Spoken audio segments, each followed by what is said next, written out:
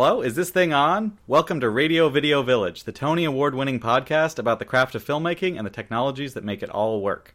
My name is Will Giesler, I'm a software developer and your esteemed podcast host, and I'm joined by three of my very favorite friends from film school, Tashi True, who's a film colorist and post-production specialist. Hi, that's me. Hello! I'm joined also by Greg Cotton, who's a cinematographer and software developer. Hi, so delighted to be here. Oh, good. And filmmaker and four-dimensional chess grandmaster, Andrew Finch. That's me. Greg and I work together on Lattice, which is an application for working with color lookup tables for professional color workflows. You should check that out. It's super exciting. Tashi, what have you been up to?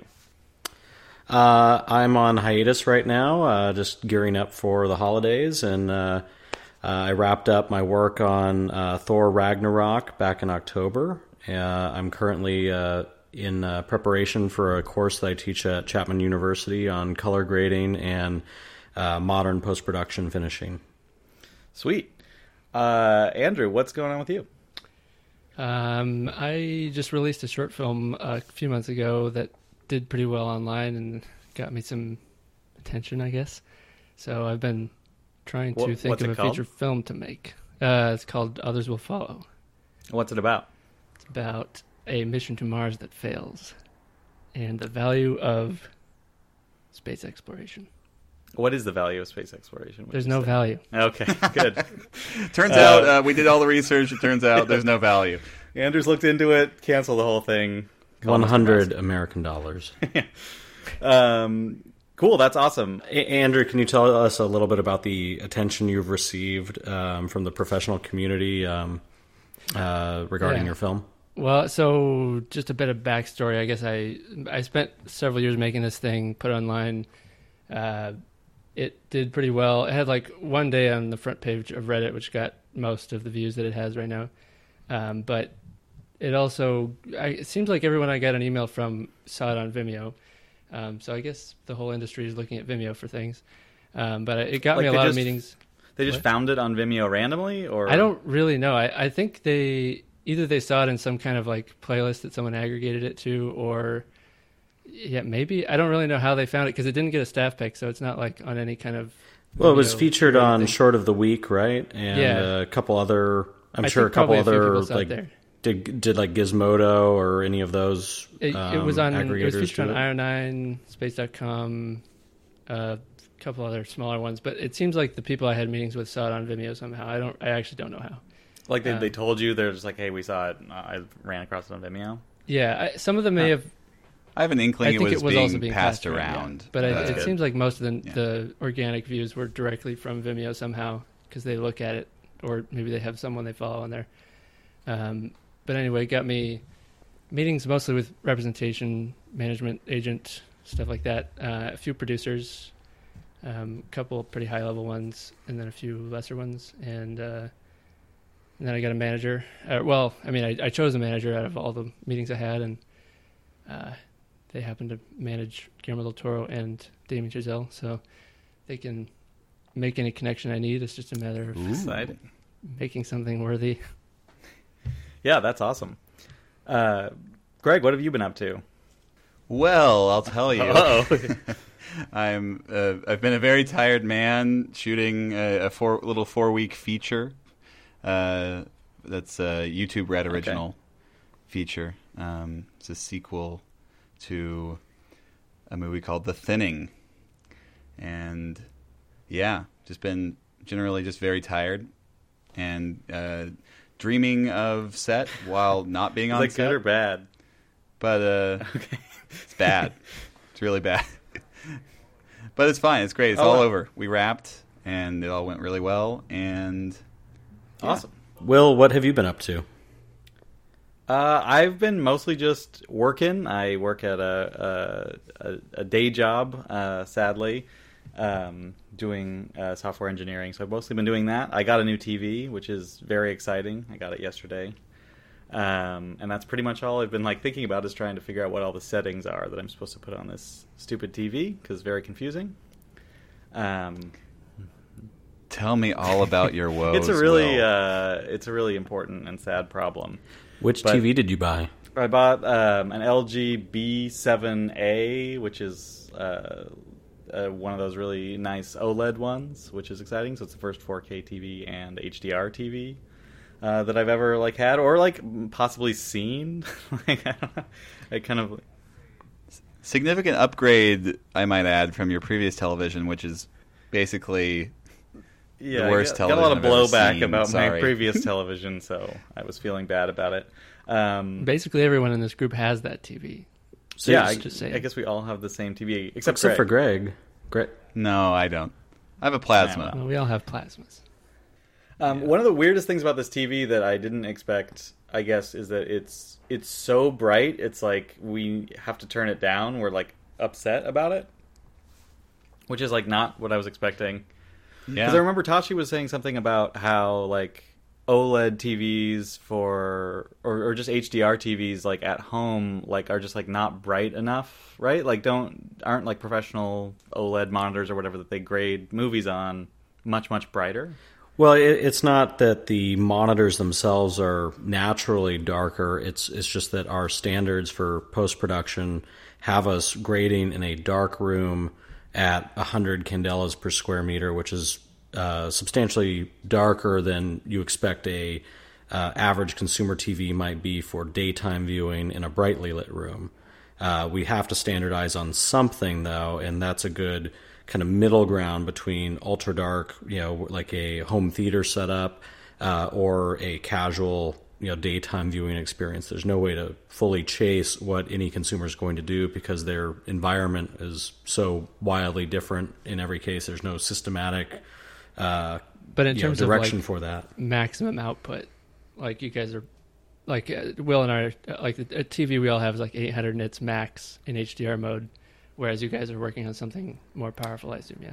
Well, okay. So there are two different things there. In HDR, this TV might be a 800 peak luminance, which doesn't mean that the full frame can be 800. It's right. Very unlikely that one of these displays is going to be able to display a full field of white at 800 nits.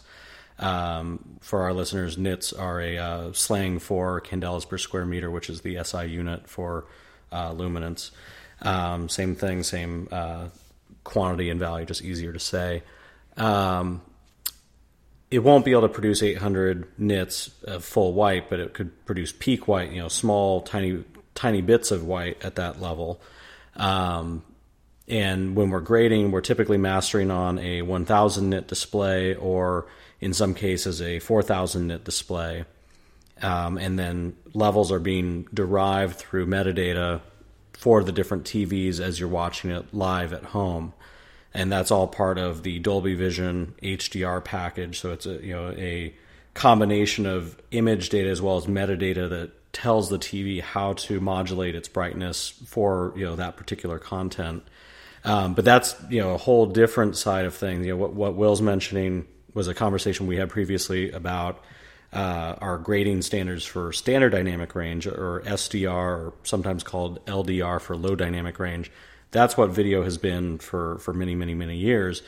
We standardize at 100 nits for that in a dark room with a particular gamma function, which is related to our perceptual experience. And HDR is what? How many nits? HDR is high dynamic range. No, I mean, how many nits is the standard? There is no single standard. So different TV manufacturers are going to hit different targets. I mean the grading standard. There is no single grading standard. Okay. Yeah, there's a standard format and workflow that we use. If we're on a Dolby Vision type project, we'll be grading with the PQ function, which is a logarithmic encoding of values, input values that correlate directly to real world exposure values from an ideal TV. And we might, for a particular project, based on the producer's discretion and the type of distribution workflow they're using, they might say, we want to standardize at 1,000 nits because we like those TVs more. We like what we can get out of those reference monitors. Or, oh no, we want to make sure this is future-proof for as bright of TVs as we can actually manufacture someday down the road with something like a 4,000 nit master. Now, there's no consumer television that's available that can come anywhere close to 4,000 nits. that's something that you need essentially a science project kind of kind of monitor to display, and that's the Dolby Pulsar display, which is big, heavy, very noisy. It has multiple graphics cards in it, driving its processing, as well as 4 20 amp circuits driving it. So you need a lot of power. It generates a lot of heat. And you can't buy them. So I love that your monitor has a graphics card in it. Yes, well that gives you it gives you a little bit of a sense for the kind of complicated work that's being done to drive a one of these theoretical type displays, and the Pulsar works because it's actually 4 separate quadrants, 4 separate panels being independently driven, and those are fused together to make a larger screen. Well, so you're saying like some producers are going to choose to standardize at like 8,000 nits? Is that sort of not at 8,000? We multiple thousands. Well, we have 1,000 right now. There've been 2,000 nit displays, and then we have the 4,000 nit Pulsar display. Like, I guess what I'm saying is, like, why would you want to display that bright when, like, if I'm like in a room like that's kind of like not even dark and my TV is like so bright that I can't look at it? Well, so like, what would be the point of like having a TV that's any brighter than that? Well, the difference here is that in HDR we're not defining what a average like 90% reflectant white should be. That will still be theoretically around the same brightness as it was in SDR, but now we have so much more range on the high end for dealing with specular highlights or blown out skies, data outside of our localized scene. Like, let's say we're inside an office building and we have a darker scene in there, but we have a bright window. Theoretically, you could now have detail in that exposure, but also have the same kind of perceptual experience as you would if you were actually in that office room. Well, that's like kind of relates to like something I was watching, because I was watching The Crown just to see what it looked like in HDR, and there was like these scenes where it's like lit by the windows from outside, and I'm just like, I'm like cringing, like I'm like putting my hand in front of my face. I'm like hoping that she doesn't walk by the window. That's been my experience too, and that certainly is worth a philosophical discussion of whether having that kind of real to life experience of not really being able to focus on someone's face because they're kind of eclipsing this hot this really, really bright background. Yes, that's what it would be like if you were really in that room with them, but is that really what's best for film and television? That right, is you don't definitely want to like put on sunglasses every time there's like an outdoor scene. Yeah, and that's certainly something that's debatable from on an artistic level.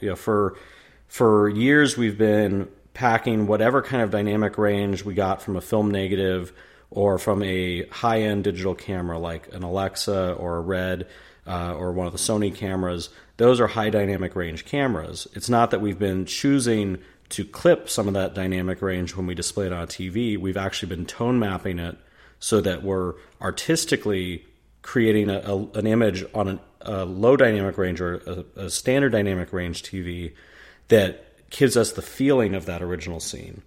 That doesn't mean that it's the same experience as not being able to focus on someone because the background is so bright. We're creatively tone mapping that, so we still have that detail outside, but it's not overwhelmingly bright. And that's been a fundamental part of photography for 100 years now, because anytime you're making a print or any kind of rendering of a photograph, it is not in the same high dynamic range, photometric world as the original scene was. No piece of paper can exhibit the same kind of dynamic range that an outdoor scene did. So you have to artistically translate it to something to give people the artistic impression of what that was.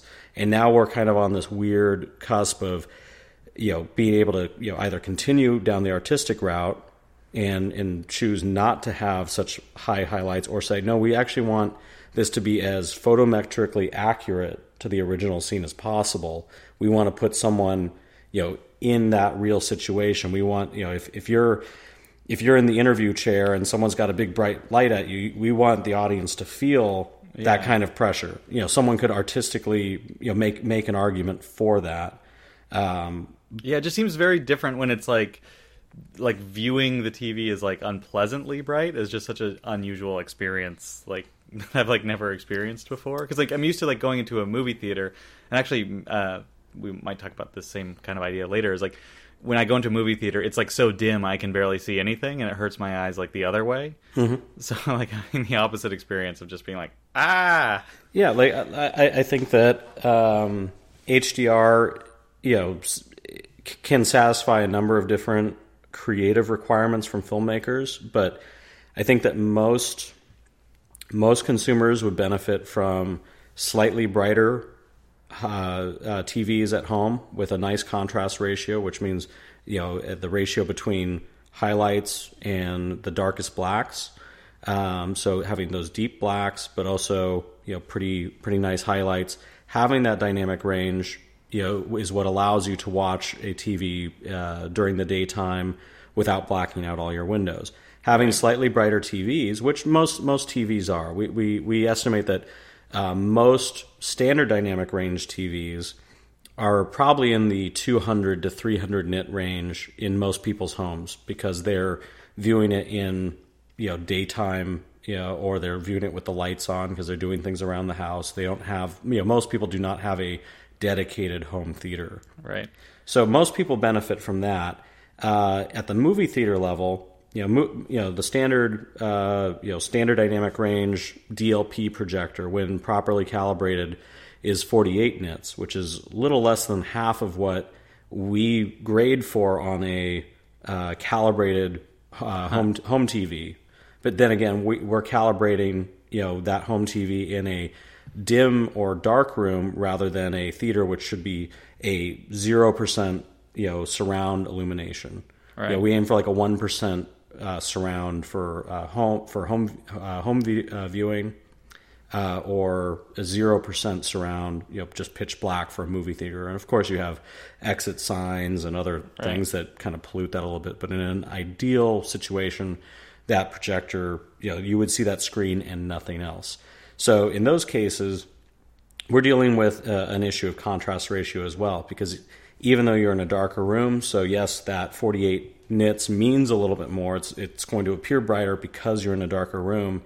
The black point of traditional DLP projectors is not that great. It's not nearly as deep as what we see from good plasmas, or from the newer OLEDs, which have a really deep black point, which is so dark that it's impossible to tell whether it's actually on or not. You could display a black field on a modern OLED, and it would be indistinguishable from the TV being off. Right. How I guess maybe we should steer towards like some of the like creative aspects of it, because I know I was talking to Greg off the air, and he was sort of like, I don't shoot HDR. I don't think about HDR. You shouldn't even watch like the HDR versions of things. Like, Greg, like what's your view on the whole thing? And Andrew as well, since you've been shooting movies. Yeah, I think Andrew might have some things to say about it too. I think HDR is cool. I think a colorist or a DP or whoever is kind of like thinking about HDR shouldn't always have to be like, oh, we should just use it to the limit every scene, or I think what's interesting to me is a little bit more highlight range is great. I think to me always having more detail in the shadows, like the lower range, is more important. Like with an OLED, there's just a lot more steps in the shadows, I think, than there are in like plasmas. And then with like an LCD, you're completely screwed, because they do have like local dimming technology to make stuff darker artificially, kind of. But you're just working with a black point level that's elevated, and so I think in my perspective, you really want to be able to see into the shadows. And as far as like how bright things get, it's almost like an effect at some point, right? It's like cool. sort of like 3D in a way. It's an effect, and like how do you meter that? It's an effect. You don't get to do as much. Like I kind of like the idea of in SDR we just do kind of like a highlight roll off, and it looks nice. It looks like an impressionistic painting or something. And when you do HDR, oftentimes it's much more true to life. What does a highlight roll off mean? What Tashi said at this point, but just like there's a lot of detail in the highlights that you you can't really you cram it together at the top range of the brightness of your display. Mm-hmm. Right? Does anyone want to comment on that? I mean, that's pretty much what I would call highlight roll off. You kind of have these highlights in your image, and in order to make your image contrasty and look nice, you kind of have to roll off the highlights in a way, or else you start to clip stuff, or basically just looks nice. And what a lot of people have for a long time associated as a video look is when you have dynamic range, which is clipped on display, because you have a camera that may have been able to capture more of the scene and your display cannot, or a camera that is actually maxing out its dynamic range. You just have a hard clip at the top, so the exposure just increases in a perceptually linear way, and then it just flattens out, and you have clipped white skies or crushed shadows with no detail.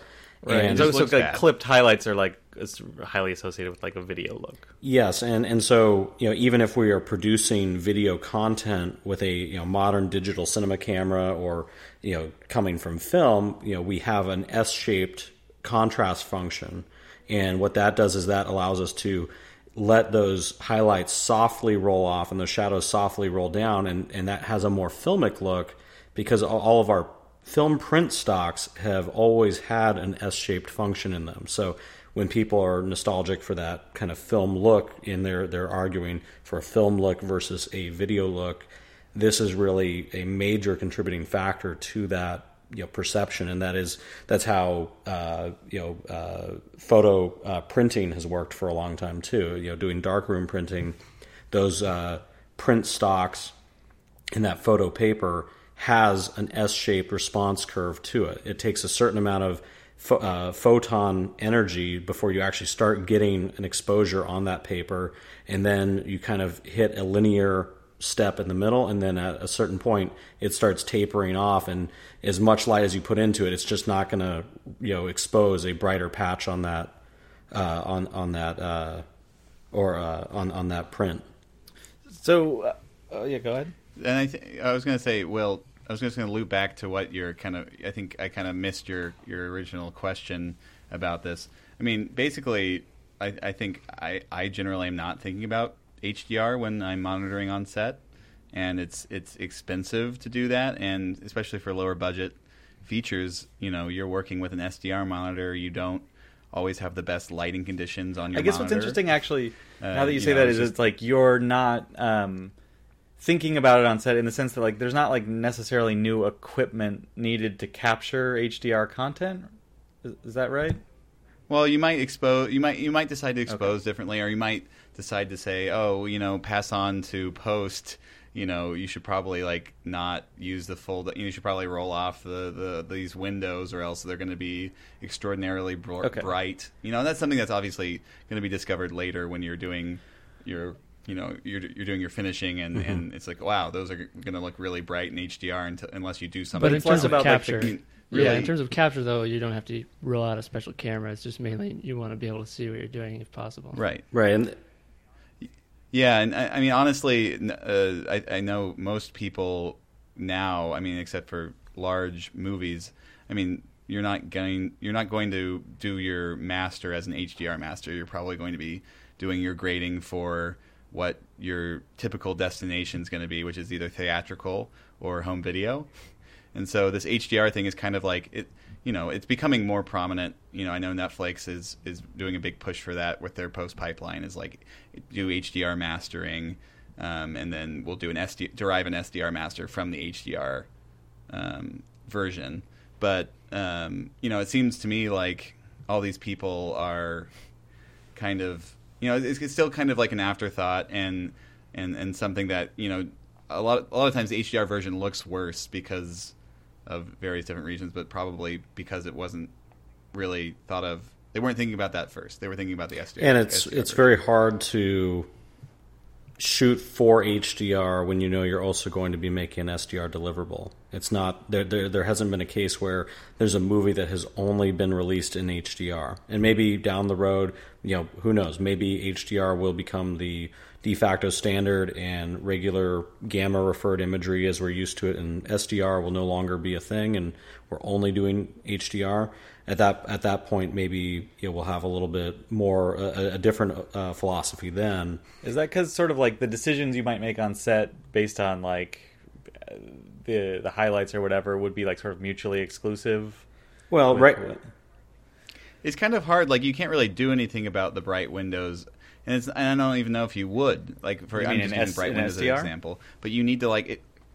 Yeah, and so if you're shooting a movie, right? Like you're going to have these certain conditions where, like, yes, a lot of times we can get away with things in SDR because we can roll off the highlights of the windows. You can blow out those windows or get close to blowing out, and it looks nice even though you have really shadowy stuff in the foreground because it's not this like super bright thing that you're looking at. It's more pleasing to your eyes. With HDR, it's kind of like, I mean, you can obviously just replicate that. You can just make an SDR.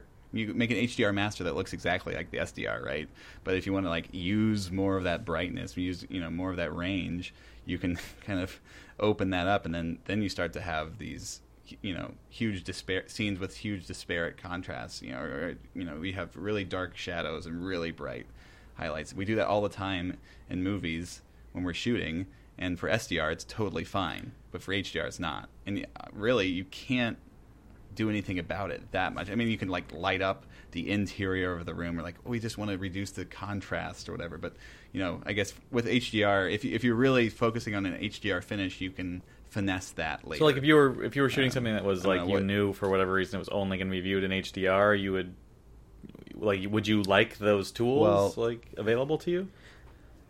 I don't know. I mean, I think I definitely I don't know. Well, Tashi, if you were shooting something that's exclusively HDR content, or the majority of exhibition will be in HDR, it would make sense to have a on-set monitoring and viewing pipeline that is in HDR. It may not be at 4,000 nits as you might master. You might have a 1,000 nit studio display, but something that you can reliably look at and see the end result of an HDR pipeline. That would be beneficial to DPs to see. Okay, yeah, like this contrast ratio is a little bit too heavy here, but that's also that's for someone who is making their creative decisions looking at the monitor. I think what I'd have to do on set is like I would take, I would basically have to create a few different looks, like on set looks that are like, okay, this is for a scene with really high contrast. Like I'd have like a HDR LUT that would like really basically roll off the highlights at a certain point.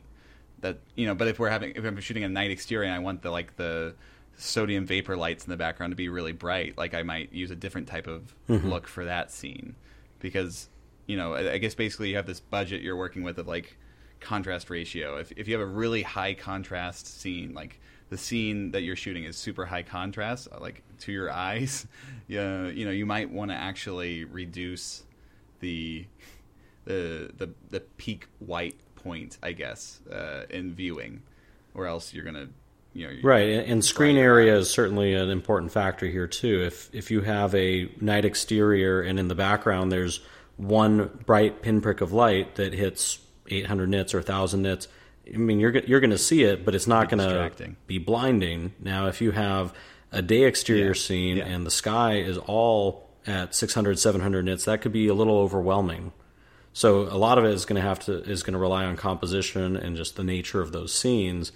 One really important thing to take into account here too is that even whether we're producing SDR content or HDR content, the digital cinema cameras are still the same. We're still capturing in the same way because these cameras have always been high dynamic range. Any of the modern, high-end digital cinema cameras, the Alexa, the Red, and the Sony cameras, Canon as well, Panasonic, any of their cinema, variety of cameras are all high dynamic range. These are cameras that are shooting with anywhere from 12 to maybe 15 or possibly 16 stops of measurable latitude. whereas our at-home SDR TVs are usually hitting about a 10-stop range. So kind of that barrier, anything above 10 stops, I would call HDR. Andrew, you said that you would like those tools. Like, are there particular things that you would have liked to do in HDR or see in HDR? I know when I was asking you about remastering your movie, you didn't seem to want it, which made me very upset. No, I just don't want to do it. But I think I definitely like. I think I don't have a whole lot of exposure to HDR. I haven't seen I just don't have my TV hooked up for it, and really my only exposure to it has been like Dolby laser projection, and then like some stuff at NAB, and that's about it. So I don't have a huge amount of experience with this, but I think I've seen some stuff that I don't like, but it's mainly just a poor use of HDR. It's not like HDR requires you to look. Well, I think I've seen things that have like a perfect black point that maybe in real life wouldn't be completely black, and then like contrast in a scene that maybe would be that way, but I don't want to look at it that way in this setting because it's, like you said, it's blinding. And I think those are not like inherent situations of HDR. You can use the dynamic range, you can allocate it as you please to a certain extent, and it's just a matter of doing that in a way that matches what you're trying to achieve. Just like, I mean, they made color back in the day, and so everything had to be colorful for a while until people realized, like, oh, we can actually tone this down and maybe like use it in a way that makes sense. Yeah, we're definitely experiencing a Natalie Kalmus phenomenon. Natalie Kalmus was a executive at Technicolor in the I believe in the 40s and into the 50s with when the Technicolor 3-strip process was perfected. She was kind of feared and hated by the studios and the filmmakers for coming onto set and saying, no, you can't use that color, you have to use this color, because she was the representative there to make sure that Technicolor's process was being used to its maximum effect, that customers and audience for the films would see the most color that could possibly be produced using that technology. And we're in that same kind of situation now as we were in when 3D came, hit its upswing in 2009 with Avatar. After that, we had a series of films that would try to be the most 3D they possibly could, and that meant special effects, axes, blood, flying at the screen, just doing everything it could to remind you're watching a 3D movie, and this is as 3D as it can possibly be. You have manufacturers saying, please do that. We want to show off this technology. We want this to all be worth it. We want people to get their money's worth, quote unquote. And we're seeing the same thing with HDR, where filmmakers might say, well, this scene is supposed to be muddy. It's supposed to be low contrast. I want it to feel murky. And you have manufacturers saying, well, but you're not using enough HDR. Let's maximize that. And so you have it coming from manufacturers. You also have it coming from producers who might say, we need to get a good reaction out of people. And if they feel we're not making this 3D enough or eye-popping enough with HDR, they're going to say, well, why did we pay a premium for this? Why did we pay for a $20 ticket instead of the $15 or $13 ticket? Why did we pay that extra money? We didn't get anything different. So you have manufacturers leading the charge here because they're driving the business model right now. It's not being driven by the creative so much. And just, 3D had that peak there, and then it kind of tapered off. We have much more responsible use of 3D in any of the major films, produced by Disney, Star Wars, Jungle Book, any of the animated films coming out, DreamWorks and Pixar are very responsibly and tastefully done. It's still 3D, but it's not in a gimmick way, kind of like some of the like the Resident Evil 3D or I don't know, Silent Hill 3D, where you have put on your 3D glasses now. Well, it's sort of interesting because like that is an interesting effect that it's like the same kind of like pressure for like color and HDR and 3D, but like you don't quite see that exactly the same way with 4K, I guess, because it's just like not impossible. It's like not really possible to. I think 4K just has essentially no artistic implications. I mean, maybe that's nearsighted, but like it just doesn't really. Also, most people can't see it. Like almost everyone is watching an environment or with eyes that cannot see it. I'll tell you, I like looking at those 4K HDR screensavers on the Apple TV. That is the number one best content. I mean, if you can't see it, it's good. I suppose we should probably stop talking about HDR because I'm gonna lose it. But there is this one note that I wrote down that's kind of interesting.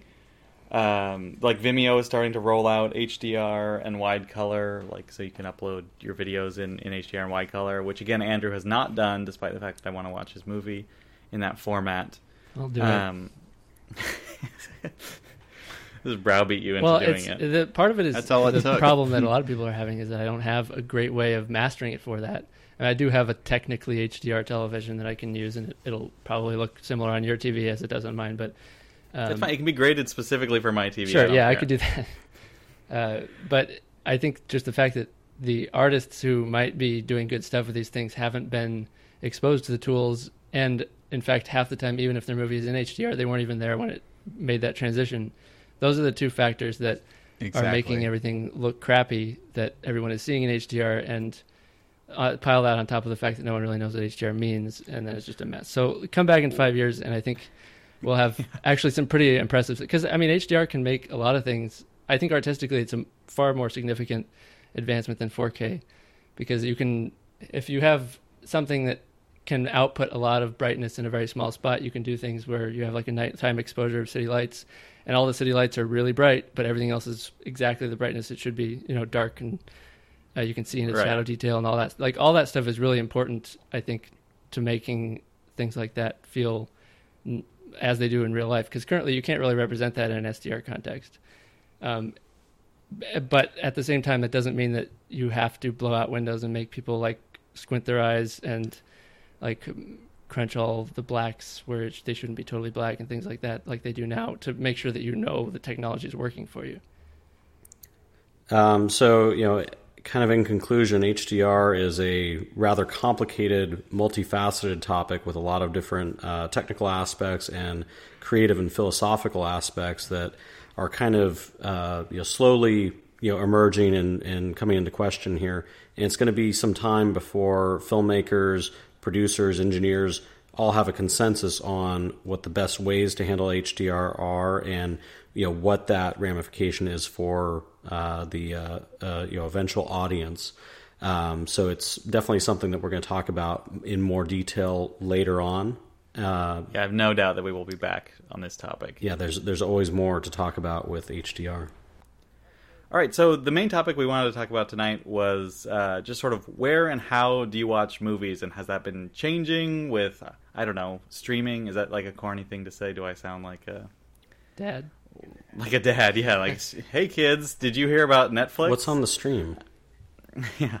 But, like, I don't know, I feel like my viewing habits have definitely been changing over the last, 3 or 4 years. Maybe it's because I've been not doing filmmaking stuff and I don't know what movies are coming out or whatever. But just generally, like, how you watch movies, the technology at the theater versus at home, that kind of thing. Yeah. Sorry, for some reason, I feel like I should just jump in here, Will.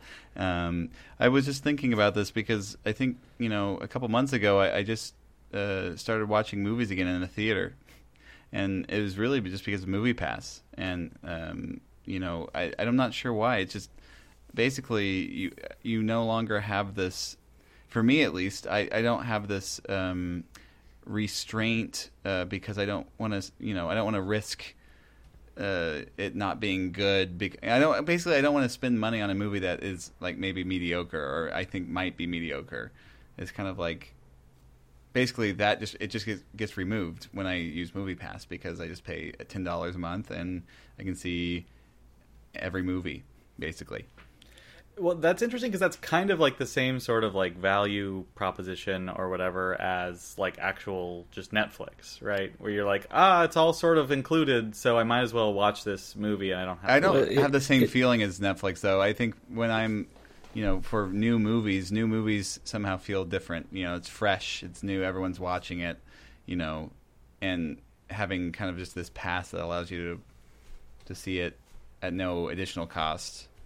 And no risk. Netflix has new content too. Yeah, they do, but it's just not really as prominent in the news. You don't hear about it. You don't see it. I mean, maybe the bigger things you hear about, but there's tons of tons of content being unleashed onto Netflix, and no one hears about it.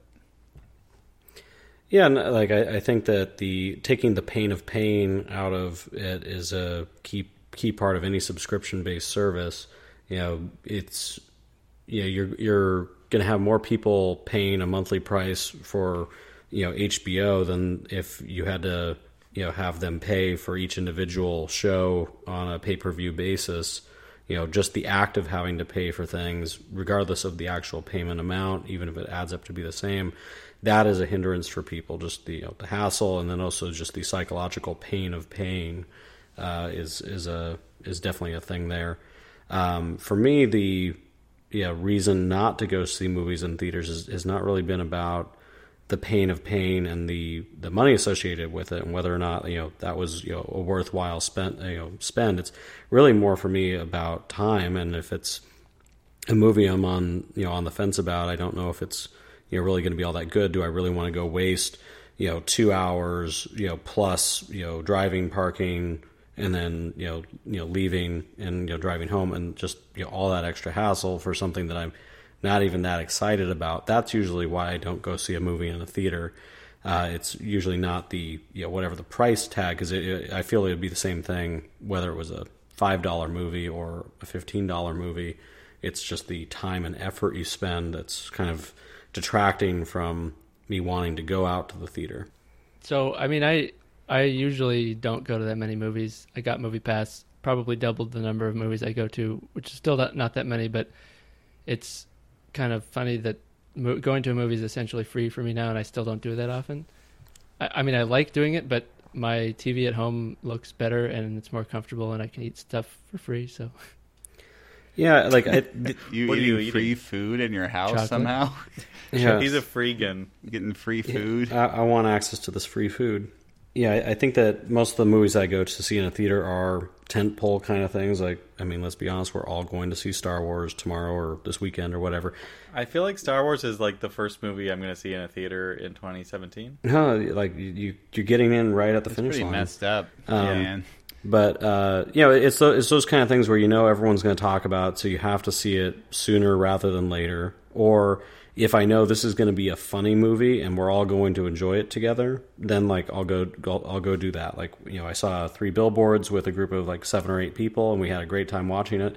But if it's a super heavy, serious movie, I feel like I'm generally more interested in watching that on my own or with like one person who's really invested in it.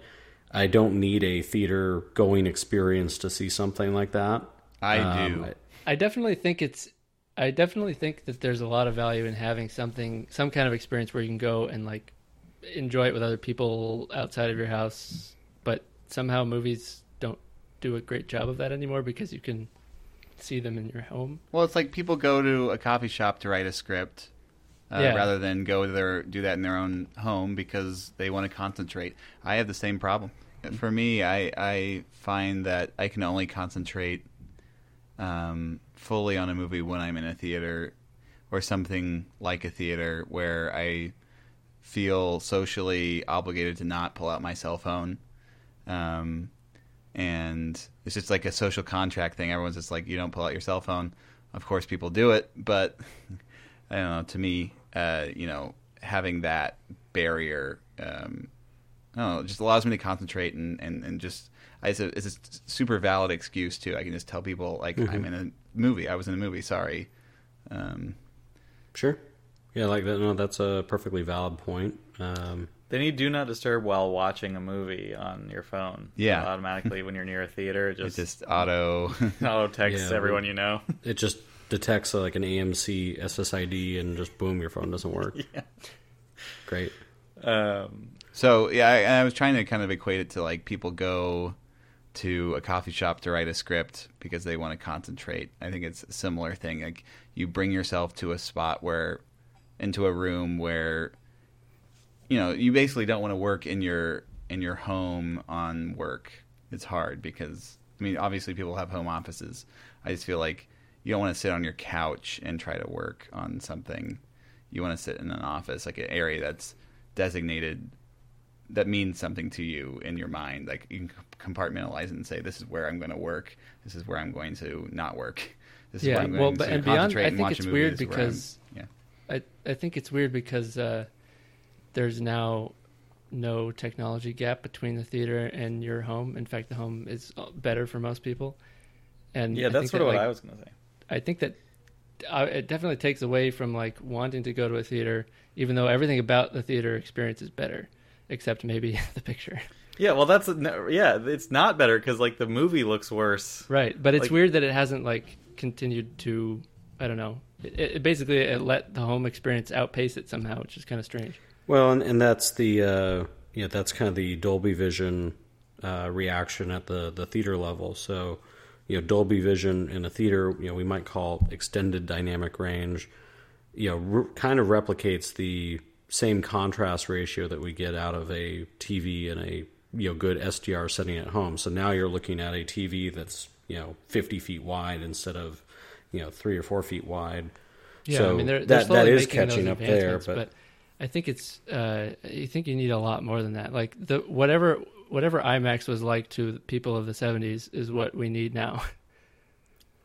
I mean, I feel like honestly, what it is that the theater needs like a table service. Well, they have those. I mean, I know, but they like have I feel those, like I would go distracting. all the Like time. like what one person wants, this is why years ago there's that thing where they're saying like, oh, we're gonna have special seats that are like kind of domed over for people who want to tweet every part of the movie. It's like people are going to movies for different reasons. Some people want to go and only focus on the movie and like not talk to other people. Other people want to go so they can like jab and like make jokes with their friends. Other people want to be Twitter journalists about the movie in real time. Like some people like it because there are all these other people here. This is a social thing. Other people say I want to watch a movie from home because I hate all the other people. I don't want to hear people crunching popcorn in my ear. I don't want people talking or being near me. Like everyone has a different objective. The only common objective is I want to see this movie.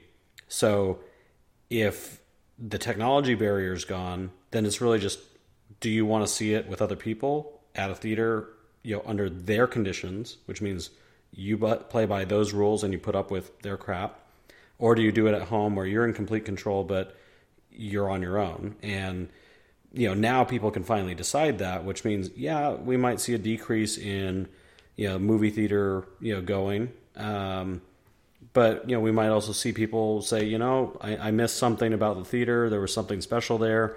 I don't get that at home. I'm constantly looking at my phone. I'm constantly distracted. There's something about going to a movie theater, and that movie isn't going to stop for anybody. And you need to kind of go through a ritual. You get there, you go to the bathroom right before the movie, you go in and I'm going to miss something if I leave this. So I'm going to sit here. I'm going to tolerate it all the way through this movie. Whereas you're at home and you can just, you can stop it whenever. You are, it's either are you in control or are you allowing this to be like a shared experience.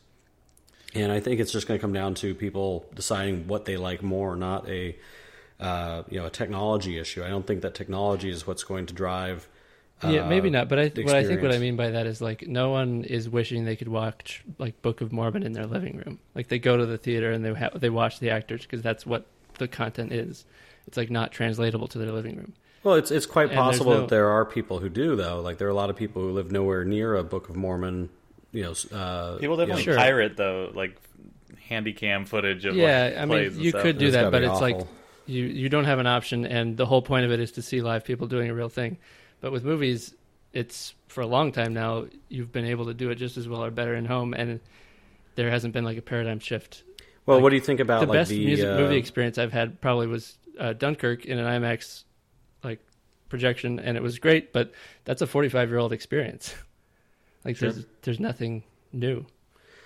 How do you feel about the Fathom Events stuff where they'll... I've actually never seen one of those. I haven't either, but the idea of it's interesting that there is a live recording of a show somewhere. I assume not in front of an audience, maybe in front of an audience, but on that night and at that time only, you can go to the theater and watch too, and that means that you can watch something that's just simply not playing live in your area, but it's still a live event. There's no other screening of it. It's a one-time only deal. That's kind of interesting.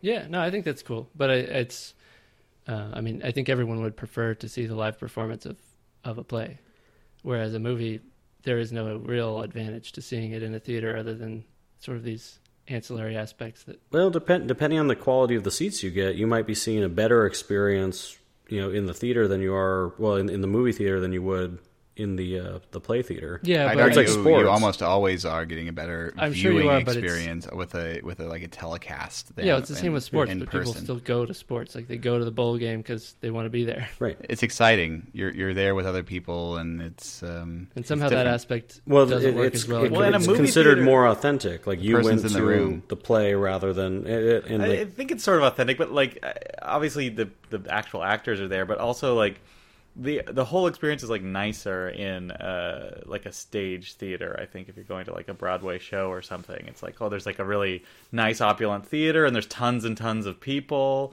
and everyone's like excited, and there's like a buzz, and you get a little book, and it's like you go to a movie theater, and there's like one guy in there, like everything's like dark and sort of depressing, and like leather and well, gross. you wait till this weekend. Your every single screening of Star Wars is going to be packed with people. Yeah, well, that's actually what I like. I mean, Like, Star Wars is the exception. That's still fun. yeah, it's super fun to go see it. Like, Oh no, like I a movie hate like that, it. like I hate that. That's my You're a 65-year-old Oh man. yeah, the Millennium Falcon. Oh, well, yeah. Han Solo. Like- Yay! yeah, everyone's gonna like, Remember the time like with the Star Wars with the stormtroopers? It's just like that. yeah. Well, but let's take that. Like, what's the converse of that? Like, let's say it was a Coen Brothers movie, and Joel and Ethan Coen came on the screen, their names, and they all clapped, or at the end of the movie, everyone claps. Like, I guess Greg, it's, I think it's, you're just upset it's at a the fan base. it's a limited fandom, for something like the Coen Brothers. But people do the same kind of stuff in limited quantities. But when it's something everybody's doing it. Is that the threshold to it being annoying? Or No, like Tarantino movies, Coen Brothers movies. Yeah, if anyone's like getting all giddy because it was like a Tarantino moment rather than like it was actually a good like I don't know. But isn't that what happens in any Tarantino movie? Like someone kills the bad guy and the whole theater starts clapping in the middle of the movie. Like, isn't that the same kind of thing? Probably. But like that's like for me, like watching Hateful Eight, I forget who somebody gets blown away. Like Whoa, hold on, I haven't seen Hateful Eight. Don't spoil it. Something happens, and everyone was just like applauding and kind of laughing out loud in the theater, and it was like this group catharsis where like at home, sure you're gonna have a little bit of that feeling, but just like watching like comedy, it somehow escalated and amped up when everybody feels that together, and that's something I think you can only get in a theater. Yeah. That's But true. it's also something that people intentionally avoid going to a theater for. So basically, I think the conclusion, my point on it is that everybody's going to see a movie with slightly different objectives, but the one common thing is they all want to go see that movie. Well, I mean, yeah, that's the reason everybody goes is because you have to. I feel like or at least like like if everyone's watching Netflix, like that you can all watch it in your own individual way, and you could invite a ton of people over, or whatever, like to watch Game of Thrones. Now, You get like a lot of that social experience, but like the reason I go to the movie theater is like the movie is coming out on that day, and yeah, I kind of like being there with the crowd or Star Wars or whatever, but like I'm going there so I can see the movie. Well, and I wonder, like, if any of these movies weren't coming out on home video. Let's say it was a theatrical run only, then it goes into the vault at the studio and doesn't come out for 30 years. Would I rush out and see all of them? I still probably would not. There are a lot of movies, like most of the Oscar contenders last year I didn't see because they looked like they were probably good movies, but I just wasn't particularly interested in their subject matter. And if someone told me today I have like no opportunity to watch those movies again, I'd say, well, okay. Someone will tell me about them, or I can read about them. Yeah, I mean, I'm with Get Out. Everyone told me to see Get Out, and I watched it at home, and I loved it. But it's absolutely a movie I preferred to have seen in my living room. So, one of the questions I had for you guys is, how do you feel about the current like trend in different studios having different streaming platforms? Before it kind of seemed like, well, there's like Netflix and like there's Hulu, for like TV stuff, and now it's like you have HBO Go, you have like a Showtime, option. You have different studios coming up with their own options. We have CBS All Access. Disney's starting their own for all of the Disney, proper, Disney Studios titles. And so they're pulling those out from Netflix. Like, how do you guys feel that we're going to a model where, a lot of people have cut the cord from cable and now they're going to just end up having subscriptions to multiple streaming vendors? Well, it seems to me like obviously for the studio, it's advantageous to have their own streaming service. They get a lot more money out of it. No, of course. And for the consumer, they don't want that. I think that's probably... I personally, I'm totally fine paying a fee for a show that I watch, but I want to do it on a platform where I don't have to maintain all these logins and look at all these other terrible shows that I don't want to watch on their service and go find the app every time. That kind of stuff is annoying, but I'm fine paying for I want to watch Game of Thrones. I pay $5 a month for that. Great. Right. I don't know how you work in consumer retention in that model, but so would you rather a model where you're paying for a subscription to that season of the show? I think I would, yeah. I mean, you can do that on iTunes for some stuff. I did that for Rick and Morty. Yeah, oh, do you? I was going to say, I feel like nobody does the thing where they subscribe to the show on iTunes because, they feel like it costs too much. I mean, it does cost too much, but I did it because I really like Rick and Morty, and I think the other option was, the Adult Swim app, which I just hated so much that I didn't want to use it. Yeah, I feel like there's kind of no other option, right? There's such a clear incentive for studios to make their own streaming service. Yeah. Because they want to control the whole thing and they want to make as much money as possible. And it's kind of, there's no other way. There's nothing stopping them, right? Before, what was stopping them was they don't have any idea how to do that. Yeah. And now, what if it wasn't an issue of paying? Let's say you had one app that was the aggregator for all those, and you just say, you have your login for that. It's got your credit card info, and you just say, I want to have the Disney option, I want the CBS option, I want the HBO option, but I don't need the Showtime option. And they'd say, okay, that's $10, $10, $10. Okay, you get billed $40 a month. Well, they kind of do that. Amazon Prime does that, because you can have Amazon Prime streaming and be I want to add Showtime, and I want to add HBO, and I want to add other things. Do you find that more attractive? Because it's not an issue of paying extra for each network, but it's actually the simplifying of not having multiple logins, multiple apps, having to deal with all the extra overhead personally, having I think all that funneled would solve in. it for me. I mean, Apple tried to do that with the TV app, but it doesn't quite work. Well, Netflix isn't on there, which they're never going to go on there. Well, and also these can't companies just, have to participate. Continue playing Atlanta. It just doesn't do anything. Right, of course. And I think Amazon's kind of leading the charge on that. And I think that's an under-marketed product at the moment. A lot of their products don't get quite as much marketing. I'm not aware of most of them unless someone directly tells me about them. Well, I mean, Amazon Prime also just showed up on the Apple TV, and it's a terrible app. It's awful. That's the other. It's not even a is native app. It doesn't feel like a native apps. app. Hulu's app was unusable for a while. I think Amazon's app is we all had issues with HBO Go on Xbox and playing the wrong levels, and in general the HBO Go player was pretty terrible. Oh yeah, HBO Go looks awful. It's just so compressed. I feel like. Do you think iTunes is probably the best quality, or Netflix? Well, Netflix is definitely very open about their the work they're doing to maximize quality. I think that they have the best infrastructure right at the moment. I haven't watched enough on Amazon to really compare. I imagine Amazon's pretty close in terms iTunes, of video I guess, quality. Is what I think is the... Yeah, I think iTunes has the potential to be. I haven't watched enough content from iTunes to really give a fair assessment. For me, I have no interest in ever using a Blu-ray if I can see it on those two platforms. Oh, absolutely.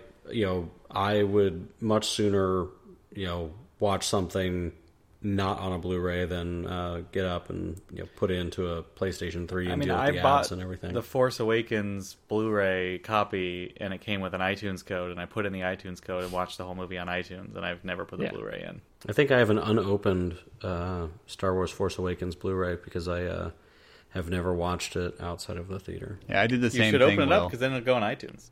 I don't know. For me, it's just the video quality or the image quality at a theater is not great, and so like that, there's like no compelling reason to go unless there's an event. And now, so just to clarify, what about the image quality do you? Yeah, because I don't have any of these issues with most of the projections I see. I just think it's super dim and like less lately, but I felt like I could like see the pixels. I wonder if it has something to do with like Santa the 2K Cruz. projectors. You Well, going to Yeah, but theater I mean, in Santa I live in a Cruz. town, right? Right. Well, let's break it down though. So, are the movies you're seeing, are these particularly dark movies, or are you feeling like it's too dim even in like a day exterior? That it's too dim even in like a day exterior. Okay. Yeah. And then as far as the resolution and your perception of that, are you noticing that mostly on titles and graphics, or are you noticing that on, like people's faces, like live action photography? The titles, I think. Sure. I mean, it's where it's most noticeable. I mean, you might notice it during some. Yeah, and you absolutely are going to see that most in titles, anything with sharp edges. Kind of the general rule of thumb is that for a 2K projection, if you were to take the height of the screen and lay that down flat on the floor and then multiply by 1.5, that's about the sweet spot. Anything closer than that, you should technically be able to perceive 2K resolution and start seeing noticeable pixels. With most modern theaters, there's a substantial number of seats that fall within that non-ideal space. Just because they're trying to pack so many seats in there. But in terms of just overall image quality, one issue that we have at home that there is no real solution to right now is every different TV is not calibrated. They come from the factory with all sorts of different settings and options. Every TV manufacturer has to stand out as much as they can at Best Buy or whatever store they're at by being the biggest, brightest, loudest TV, even if that means those colors are not natural, they're not the target colors of a particular spec, and that means that it's definitely not calibrated. In theaters, we don't have that issue. DLP projectors are inherently very linear, very consistent, and are able to produce colors very reliably and require extremely little calibration. So that is like an ideal world where we have very little tolerance, like maybe like a 5% tolerance from what or I'd say even less than that, maybe like a 2% tolerance from what the filmmakers intended it to be. Whereas at home, you could have people watching it on a dim display or a super bright display with vivid mode or sports mode on, and you just have this wide gamut of completely random calibration error. It's not systematically darker or systematically brighter. I mean, it's a complete mess all over the place at home or whatever. But it's like I prefer that over like just like a washed out, like maybe technically correct-ish image at the theater, I guess. Because I try to turn off all the stupid settings on my TV. I mean, I think personally, I don't look at any screen that is that dark in my life. Like I look at screens all day and they're all quite bright. And I think just conceptually, it feels like you're not seeing everything when the projection is not bright, even though your eyes adapt somehow. But I definitely have noticed that recently, whereas it didn't bother me, 8 years ago. Well, it could certainly be it could certainly be an issue with age too. None of us are old enough that our vision is going. But I've definitely noticed a decreasing tolerance to super high detailed displays. I find myself less comfortable reading small text on a monitor than I was 10 years ago. 10 years ago, I wanted a monitor with the highest DPI, the highest resolution, and I'd pack really tiny text in there. And now I'm just like, okay, I want to see it as big as possible so I can read it easily. So eye strain's a big factor there. There are a lot of theaters that are not necessarily hitting their target 48 nit or 14 foot Lambert luminance target. Some of them are running the bulbs low. I don't see that as much out here, but mom and pop theaters or theaters that are a little more run down, I would expect that they are trying to prolong the life of the projector lamps as long as possible, and that could be a factor there. I think so. I said image quality, but I think also like I'm just watching movies less and less. Which I kind of do want to get Movie Pass actually, and just see if I like watch more movies because I don't tend to watch movies at home. I'll watch TV at home. Well, why would Movie Pass help you though? Because I don't know. You it's guys not are just an all issue saying... of paying for it though. I'm not sure. There's no like for both me and Andrew, we have different reasons, but we both have watched more movies. I don't know. Just works. It does sound kind of interesting. Because I don't think that I really cared about the price either, but clearly I did, I guess. Well, I wonder if it's because it's something you have at your availability now. It's like a gym membership. A lot of people buy a gym membership and they go, 20 times the first month and then half as many the next month. And by the end of the year, they're like, oh, wow, I did get bamboozled. I've been paying for months and I haven't gone. Like, I'm really interested to see where we're at. Like, I also don't care about paying whatever, $8 and not seeing a movie. It's mainly just like one less barrier of entry, I guess. Yeah, sure. But I just wonder if by this time next year, if your movie habits would remain the same as they are now, or if you would go back to watching Movie Pass movies. goes money. I'm pretty sure if I still have Movie Pass, I will still be at the same rate of watching movies in the theater that I am now.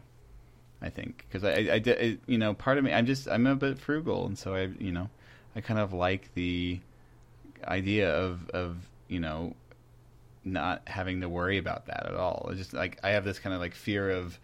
It's kind of like choosing where you want to go out to eat or something. It's like you have this constant. I don't know. It's like the same mentality. I don't know why. It's just like I don't want to make the wrong decision. I don't want to make a decision where like I go to see this movie and it's bad and I also spent money on it. I don't know. It's like this compounded thing. Mm-hmm. Well, and that's my issue with time is I don't want to waste my time seeing a movie that's not worth. Well, I'm not going to go see it, whatever that garbage movie was that everyone was talking about, Geostorm. Like, I'm not going to go ever see that in the theater. Or Daddy's Home 2 Christmas Edition, or whatever it is. But, there's certain movies where, like, Three Billboards Down, for example. Movies like that where I've heard they're good, but... Did you just combine Three Doors Down and Three Billboards over... whatever Missouri. I don't remember Black Hawk Down. I guess what I'm saying is, I'm not going to go see any old movie. I'm not going to go see a Marvel movie with it because I just don't like those movies. But I will go see a movie that I don't know that much about, because there's just no cost involved. It's just like I go and if it's bad, I can leave. I mostly waste like 45 minutes. Well, if it's bad, you can leave anyhow and still get a refund if you haven't finished the movie. Yeah, I guess that's true. I think it does. Seems like it just sort of reduces your like thought process about what you're doing. You're sort of like it's just like an available option. Oh, I could go to a movie right now. For me, like I can totally afford to see as many movies as I need to see. It's just like I'm frugal. That's the bottom line. I think if I lived next door to a movie theater and I could walk there. And I had more free time during the day, I would probably go see more movies that way. But you've had like plenty of free time these last few weeks, right? But I don't live within walking distance of a theater. Yeah. But it's not just like am I working free time? It's do I want to spend this time on a movie or not? Because I'm not using that time to watch movies at home either. I think another aspect to this, and it's maybe slightly unrelated, but the fact that like. There are only so many movies in a theater at any given time, whereas I will never watch a movie on Netflix because there are like 150 of them, and I just don't want to commit to any of them. Mm-hmm. Same thing with iTunes. They have every movie, and they're all like, I can buy all of them for like $4 or $5 with the rental thing, but I just don't. I just cannot pick, and I don't want to like commit to something I won't like. But if it's at a theater, there's going to be only 2 movies that I'm probably interested in seeing. I'm just going to watch it, and that's going to be that. That's what I was sort of going to say is, like, I'm also, like, not watching movies, like, in general. Like, I'm not watching them at home instead of in the theater. I mean, I have access to an enormous... Yeah, I mean, Netflix has a ton of stuff that is free to me, and I just don't want to watch it. Mm-hmm. Yeah, like, I think that's, like, a pretty interesting problem that could have a very lucrative solution if someone made a streaming platform that helped you make a choice and maybe only had, like, 10 things on it. Well, Netflix thinks they're doing that by...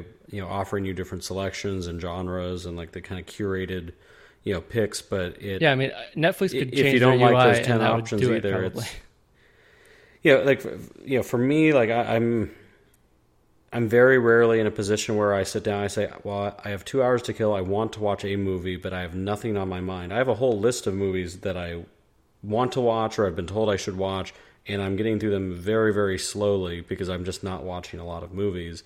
I'm never in a position where I'm like just, someone, like just some service, please tell me, what to watch. I don't just sit and watch TV. I sit down because I want to watch a particular movie. Yeah, and like that's something that I've planned out. Like this is something I want to watch. I'm going to make it a point to do it. But I just like what Will's saying is I'm doing that less and less in favor of doing other things. Mostly reading or anything outside of the house. It's not movie related. I wonder if, because I'm also not like super hot on like watching all these like prestige bingey dramas. I want to watch all of them, but I never actually get around to wanting to watch them. I feel like the perfect format for me might be like 2 like 45-minute episodes, and that's like you just take a movie and you like cut it in 2 and put it as a series, or like maybe one's 30 minutes and then the next one's like 50 minutes. Yeah, that's pretty good idea, I think. Mm-hmm. Like then I just can be like, oh well, I'm gonna watch till the beginning. Like I might not care. Like I for whatever reason I watch a lot of like the beginning 10 minutes of things on Netflix. Right. I found myself more consciously examining movies that I might want to watch based on their runtime, and 90 minutes is that sweet spot where if I watch that, it's not a tremendous waste of time if it's not good. But if it's a 2.5 hour movie and I didn't like it, that's just feels like a magnitude of difference in terms of time wasted. Yeah, well, it's like interesting. Like when there's no stop off point, you feel worse about like the whole thing, right? Like, or like because you obviously could just stop watching a movie in the middle. Yeah, I guess. Yeah, but you're unless it's so bad that it's unwatchable. Which I actually did have an experience like that recently, where I watched the first 15 minutes of a movie. I'm like, well, I'm not going to see the rest of this, and just turned it right off, and I'll never go see that, see the rest of that. But very rarely is that I'm just like, well, this has to get better, or I'm bored now, but this has to have a payoff. Usually because I'm watching a movie that someone's recommended, so I think that maybe there's a reason I should be watching this. Also, like all the Netflix shows are too long. They're all like 15 or 20 minutes too long every episode, I think. Mm-hmm. They're too... I think most shows are also, they have too many episodes in them. Yeah. Like they're aiming for like 10 hours of content, but they wrote like a 7-hour script somehow. Yeah, it does feel like they're sort of stretching, or just like they're... Like Westworld and things like that. Yeah, if you give... Like, I mean, Westworld, I guess, is a different issue, but like, I don't know. Like, I feel like on a Netflix show, like they're like, oh, well, we don't really care about the runtime, and so like every little piece of a scene that might otherwise be cut out for like time or whatever is like allowed to breathe, and that's actually like good in a lot of ways. But I think it like overall just makes it a little bit messier. Yeah, or at least it feels like everything is like very, I don't know, like Spartan. I mean, it sounds like a corporate philosophy problem, because I actually, now that I think about it, I don't use Netflix at all anymore. I'm either watching something on Hulu, or I'm renting a movie on iTunes, or I'm going to the theater. And it's just because when I open Netflix, I'm just inundated with content. Most of it is like for teens, and the rest of it is like a trash movie, and then there's maybe like one blockbuster that I've already seen. Maybe teens are sneaking into your apartment and adjusting the algorithm. I mean, I do share the account with my mom, but she's not watching teen content. Well... We don't know. We don't know what she's watching. Wait, you can have different profiles also to solve this problem. It's all messed up. All right. Well, we should probably get going, but thanks to everyone for being here for episode 1, The Phantom Menace of Radio Video Village. And we will see you next time. See you in Hollywood. Should we go with that? See you... Goodbye. See you in health. See you in Hollywood, Will.